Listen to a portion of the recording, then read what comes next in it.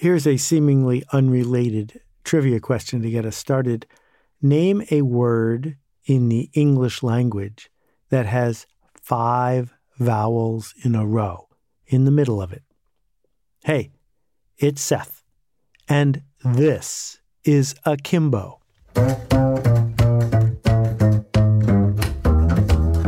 We'll be back in a second, but first, here's a message from our featured nonprofit, buildon.org. Check them out. They're doing important work. I'm going to start a chapter because I believe the fight against poverty and illiteracy is a very big fight, and it's one that we need to be universally together in. We started a chapter together, and it proved to be a really great way for us to develop our leadership skills and get involved with a larger organization that would empower us to change our lives and the lives of individuals around the world and in our own community. What I took away from this whole experience was that the more you give, the more you gain. The harder I worked to improve the lives of others, the more it gave me a life-changing experience in return. Yes, queuing has 5 vowels in a row, and the reason it's only semi-irrelevant is this. If you figured out the answer, or even if you tried to figure out the answer, the question is, did you start with the word A and then the word AA and work your way all the way to Zebek trying to find the answer? Probably not. Probably your brain, if it works like most people's brains, started scrambling its way through possible answers. We're not exactly sure how the brain works, but we know how it works at a bank. And we know how it works at a supermarket. This is the idea of queuing theory. And queuing theory is far more important than we think when it's time to think about cultural revolutions. First, a vivid example from a writer named John D. Cook. Imagine that there's a bank and it only has one teller. Imagine that it takes 10 minutes for a teller to serve a customer. And also imagine that on average, randomly, customers arrive 5.8 an hour. What that means, if you do the math, of course, is if they arrived perfectly spaced out, there would never be a line, because every 10-point-something minutes, a new customer would come in and be served. However, they are not arriving perfectly timed. They are arriving randomly. It turns out, and this is stunning, if there's one teller and customers arriving at this rate, on average, a customer will wait nearly 5 hours to be served. This is astonishing to think about. I did the math. It's true. Even though the bank is only open for 8 or 9 hours in a row, and the first person doesn't wait at all, the average person will wait 5 hours. But if we add a second teller, just one more teller, so there's 2 instead of 1. Instead of going down to 2.5 hours, it goes down to 3 minutes, a 93x difference.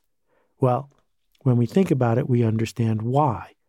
Because usually there's only 1 or 2 people waiting, and that second teller completely eliminates that wait and lets the bank absorb the extra traffic. Where did queuing theory start? It came from the Copenhagen Phone Company as long ago as 1909. Because if you're going to build a phone company, you have a queuing problem. And the problem is you need operators standing by, ready to move those cables to connect one phone to another. And you need to make some estimates as to when people are going to want to make a phone call. If 3 people want to make a phone call at approximately the same time, and your goal is to have people be able to make a phone call when they need to make a phone call, you're going to need 3 operators.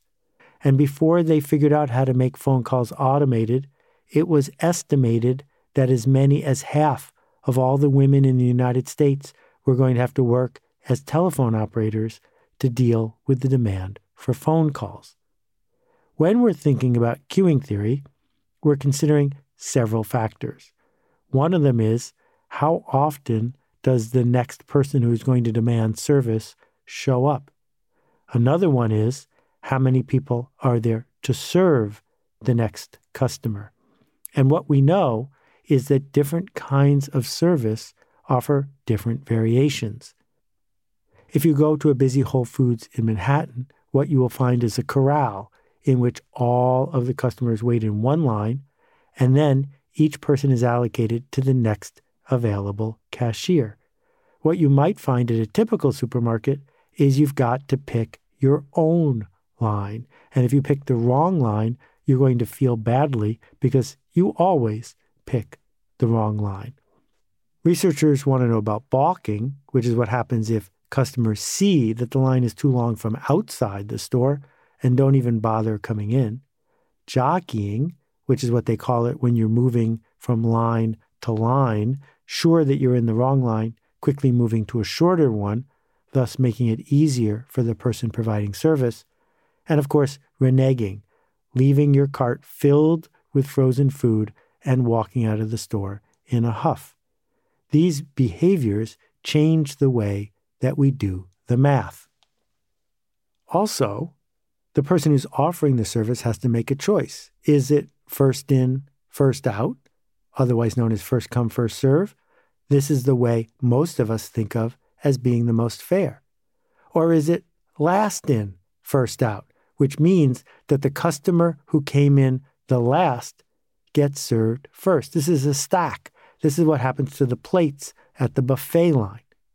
Or perhaps processor sharing can occur, in which one service person can serve more than one person, moving from one to the other. This is what happens when you're in chat support online and you can't figure out why it's taking so long to finish typing their response. The answer is they're working with more than one person. Or perhaps the organization decides to stack people based on priority, putting the most profitable customers first, putting the most annoying customers first. Maybe it's the supermarket deciding sort of perversely that the fewer items you're buying, the more likely it is that you'll be in a short line. This is called shortest job first. And so what does this have to do with changing the culture? The insight is this, that when a new technology comes along that blows apart queuing theory, it is eagerly adopted. So the queuing theory for buying an airplane ticket used to be you had to go to the airport or to the ticket bureau, wait in a line when there were only 2 or 3 agents servicing you, and buy your ticket. Then American Airlines came up with the Sabre system, which was a timeshare computer that allowed travel agents to bypass the queue. So now, instead of waiting for an agent on the phone or at the ticket agency, the agent could instantly look up a ticket without waiting long at all, because the computer was doing processor sharing. You still had to wait for your travel agent to be free.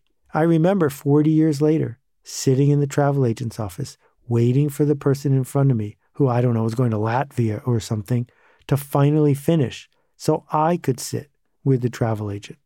Well, we all know what happened. Kayak and the rest of them show up, and now queuing theory is irrelevant when it comes to buying an airplane ticket, because there's an infinite number of doors and there are no agents. Queuing theory then shows up when it's time to load the plane, because the plane only has one door. Oh, wait. People's Express came up with the idea of loading from the back and the front. By having 2 doors instead of 1, they loaded the plane in no time. But maybe the plane could be loaded even more quickly. Southwest Airlines got rid of reserved seats. Why? Well, one of the reasons is that the panic that people have that there won't be a seat for them, even though there's always a seat for them, means that people race onto the plane and sit down faster to make sure they have their seat. Southwest Airlines deals with queuing theory by creating anxiety. Or perhaps this idea, which I've never actually seen done in practice, imprinting on the carpet at the airport all of the seats so that everyone would go stand on top of their assigned seat on the carpet before they got on the plane, so that then the plane could be loaded even more quickly.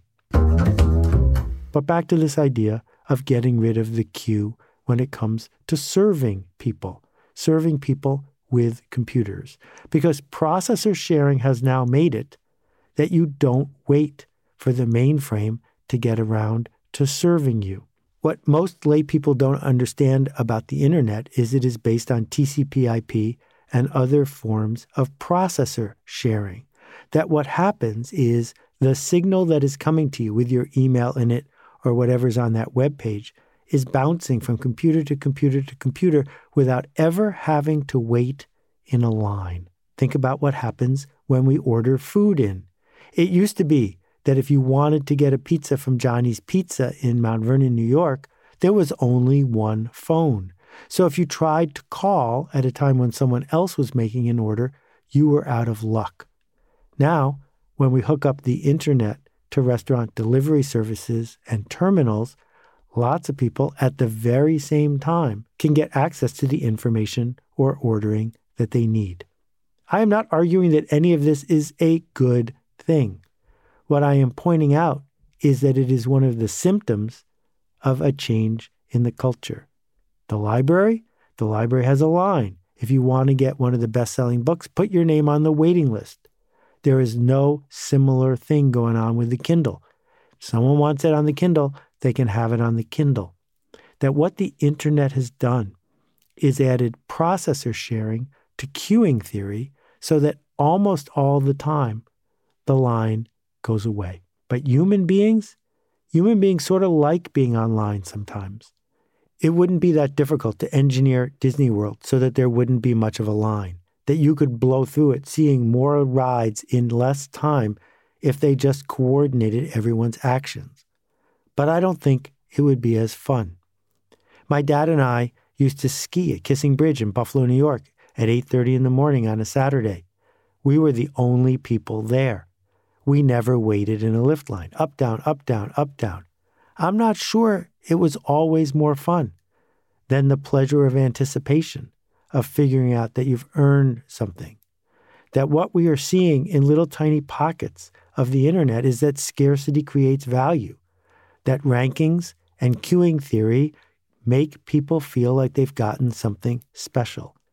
That one of the things that goes on in an auction, which isn't quite queuing theory but is close, is this.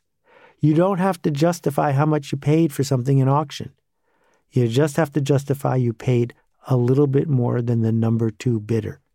And the story that we tell ourselves when we win an auction isn't necessarily a story about what we paid or even what we got. It's a story about winning, a story about coming out ahead in the queue.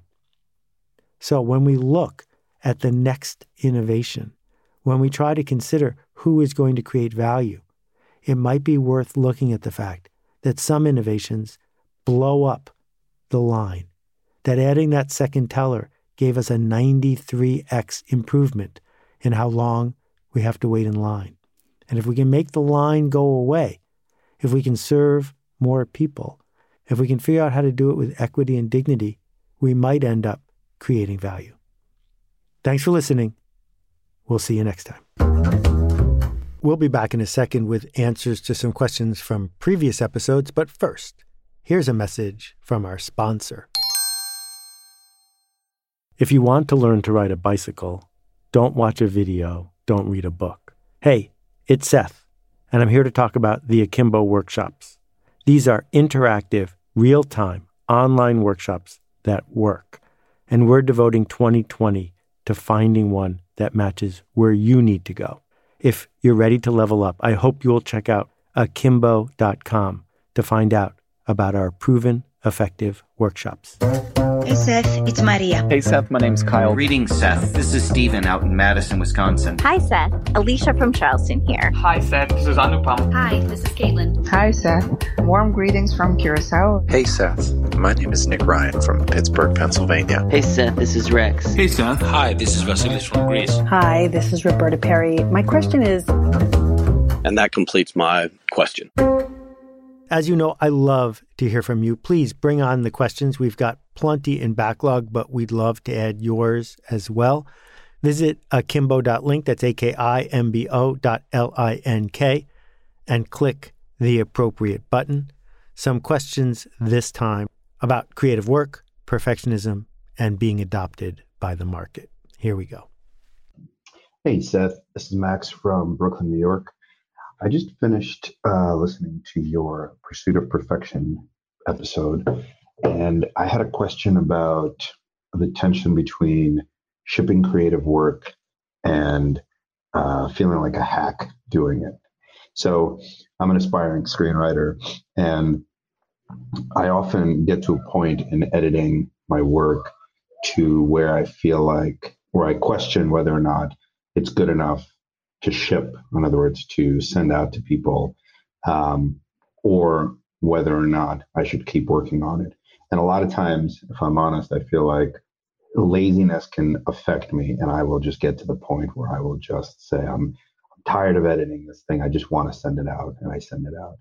And I worry about whether or not that's me just shipping out the work and waiting for the world feedback and getting started on the next thing and continuing to do that and showing up, or whether I'm doing it simply because I just don't want to do it anymore and because I'm taking the easy way out. And so I'd love to hear your thoughts on that. Thanks for everything you do. Bye. Thanks for this, Max. I think the key phrase you used was that you might be tired of it or that you might be lazy. And so we need to distinguish between perfectionism that happens because we're afraid of digging deeper, afraid of putting something into the world that might backfire, versus the exhaustion that we get from polishing something to a high sheen. Because in most fields, a high sheen is required to get to the next level. So here's one way to think about it. If you could hand your editing work to a freelancer, to someone who gets paid less than you, and they could make it better, then maybe you should.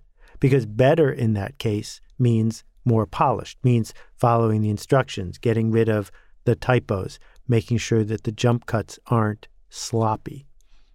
That's different than holding back the work you could do to make it more like you could do it. Only you could do it. To push in that direction, noticeably, is not perfectionism. It's the opposite. It's bravery. It is showing up with your voice for people who want to hear it. And understanding the distinction between the two is really important. I know that years ago, I stopped trying to edit the last level of typo perfection in my books. I hire someone to do it. We've never even met. John does a great job. I don't do it. He does it. And people don't come back to me and say, wait a minute, you spelled this word wrong. That puts me further on the hook to be distinctive in the work, in the writing, and let the polish go to somebody else. But if you're in the polish business and people are hiring you for polish, then that's something you need to bring. Hey Seth, this is Josh from Omaha. As an author, I've self-published a series of 2 middle grade books with a 3rd on the way. The kids that read my books absolutely love them, and so do their parents. The problem is, I can't get new families to give my books a chance. I took your advice and created a free PDF to give away to my Facebook friends, but only one person requested it. To lower the barrier to entry, I recorded an audio version of the first book and put it on YouTube, but it premiered to crickets. I also plan to release the book as a podcast, but I don't have high expectations for its performance. My question is this: is it worth putting in the effort to try and be curated by a traditional publisher in hopes it will raise my status enough that people might give my books a chance? I've had one agent interested in the series, and I put 3 weeks of work into the business proposal, only to be rejected in less than an hour with no further explanation. I'm willing to put in more of this type of work. I'm just not sure it's the best use of my time and energy. Thanks for everything you do, and I'm looking forward to your new book. Thank you for this, and thank you for the writing you're doing. A PDF is not a solution to most any problem. The purpose of the PDF is to make something easier to spread. And if it's not spreading, there are a bunch of reasons why that could be. Finding a publisher who will curate your book and give you some level of status will only work with perhaps school librarians. But the typical reader has no clue who published a book. So I'm not sure the question is, how do I get a publisher? I think the question might be, after 10 people read this, why aren't they sharing it? What would need to be built into the book to make it more likely that people would choose to share it? So when you say to your Facebook followers who wants a free copy and people don't ask for it, it's probably because there isn't sufficient tension to get them over the hump. I just listed something on eBay with a 99-cent opening bid, no reserve, and it's worth hundreds of dollars. Well, 2.5 days into it, there's not one bid. Why isn't there at least one bid? Clearly, someone wants this thing for $4. Well, maybe not, because in their head, it might be, well, it's too good to be true. At $4, it might not be what it appears to be. And we go on and on. Cheaper doesn't always lead to trial. What leads to trial is a combination of trust and tension. And what leads to an idea spreading, other people wanting to read your book, is something that says, this works better if I tell other people about it. So don't give up, persist, but figure out, probably in conversation with some of the people who read it, possibly in conversation with people who haven't read it, what does spread? What do they talk about? What creates enough tension that people want to dive in? Our next question isn't really a question. It's a contribution from a great teacher who has something to say about you only live once and fear of missing out. Hi, Seth. It's Howard from Hillsborough, New Jersey. I was looking over one of your blog posts that spoke about fear of missing out versus knowing I'm missing out, or FOMO versus KIMO. It always triggers my mind to think of the other common expression of YOLO, or you only live once. That idea that if you knew you only had 1 week to live, and how would you live that last week? This is a concept I often hear my teenage students talk about when giving excuse to do something that is somewhere between foolish and brave. One of the concepts I've challenged them with is, what if you turn this concept around and said TOLO, T-O-L-O, and they ask, what is TOLO? I tell them to turn the tables and say, what if you knew it was someone else's last week and they didn't know and you couldn't reveal it to them? They, whoever they are, only live once. How would you treat that person? TOLO is the only way to go. Thank you for this, Howard. You're right. They only live once is a posture changer. I appreciate you chiming in on this one. And one last question for today. Hey, Seth. This is Roger from Chicago, Illinois. In a recent episode, you mentioned something I've thought about a lot over the years. You were talking about how telephone companies will offer large bonuses or promotions to get new customers to switch over and maybe not reward customers that have been loyal to their business over the years. I've often thought about marketing in this sense and wonder why there aren't more companies that reward loyalty. So, for example, maybe you start out paying $100 a month, and then as some sort of time ticks on, maybe it's every year, your monthly payment gets reduced down to some floor to reward this loyalty. I just wanted to get your thoughts on that, if you've seen it in the market or if anybody's tried it, or where I can change my cell phone plan to. But I really appreciate your thoughts. Hope you're well. This is a great point. David Brin wrote a science fiction novel years ago called The Practice Effect. And it imagined that the laws of entropy worked in reverse, that the more you used a saw, the sharper it got, that everything in our lives could be improved with use, which meant that in a society based on capitalism, wealthy people would hire people who weren't well off to wear their clothes and use their tools so they would be even better when they decided to use them. So I got to thinking, what would happen if marketers said, the more you use it, the less it costs, until years and years into it, when you're using your cable or your phone service, it's actually free. What would happen if we did that? Well, one of the challenges is switching costs. That many marketers spend a lot of time working on lock-in, making it expensive to switch your insurance or where you live or your phone number. And so we stick with it. And so the competitors need to lower their price to induce people to switch. But if you're going to do that and you're going to lower your price for people to stick, there is no moment at which your price approaches what you need to charge. So what if we went all the way in the direction you're describing? What if getting started wasn't cheap? There was no inducement or come on. However, it kept getting cheaper and cheaper. Well, if there's enough of a network effect, the loyalty that you created by rewarding people for sticking around might lead to word of mouth. And word of mouth plus network effect could lead to lowering your marketing costs, making it so you wouldn't need expensive inducements and come-ons. And if we think about it for a minute, we realize that lots of areas of our life where we don't have to pay an annual fee, things like which tribes do we belong to, the fact that you drive a Harley or don't, that you're part of a spiritual institution where your status is higher, these are places where we do, in fact, reward people for longevity and where the network effect leads to evangelism, to bringing other people in. So it might be a breakthrough idea. You should name it after yourself. Maybe someone will run with it. Thanks again for listening. Love to hear from you. We'll see you next time. I just don't think it's possible or probable in today's world to distinguish yourself as an educational institution or as a success seeker at the level of information gathering or information distribution. I mean, this is the information age, and you can get a great book, a great essay, a great idea anywhere, and none of us can do that better than the internet, right? There is no great thought leader who can outthink the internet. Like, we have data. What Alt MBA gets right is it puts you in a context where you're part of a community that says, yeah, that's good. You got access to ideas, you got access to information, that's awesome, but when are you going to show up? When are you going to face that blank page? When are you going to face the possibilities within you? When are you going to face those fears? I'm not going to let you hide. You got to show up. And that's the hardest part. And it sounds simple. It sounds very commonsensical, but it's the number one reason why we don't write that book. It's the number one reason why we don't ask that question.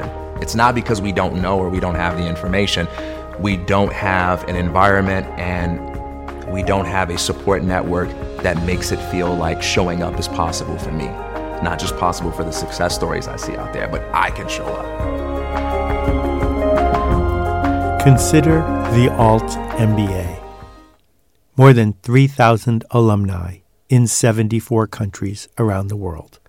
Find out more at altmba.com.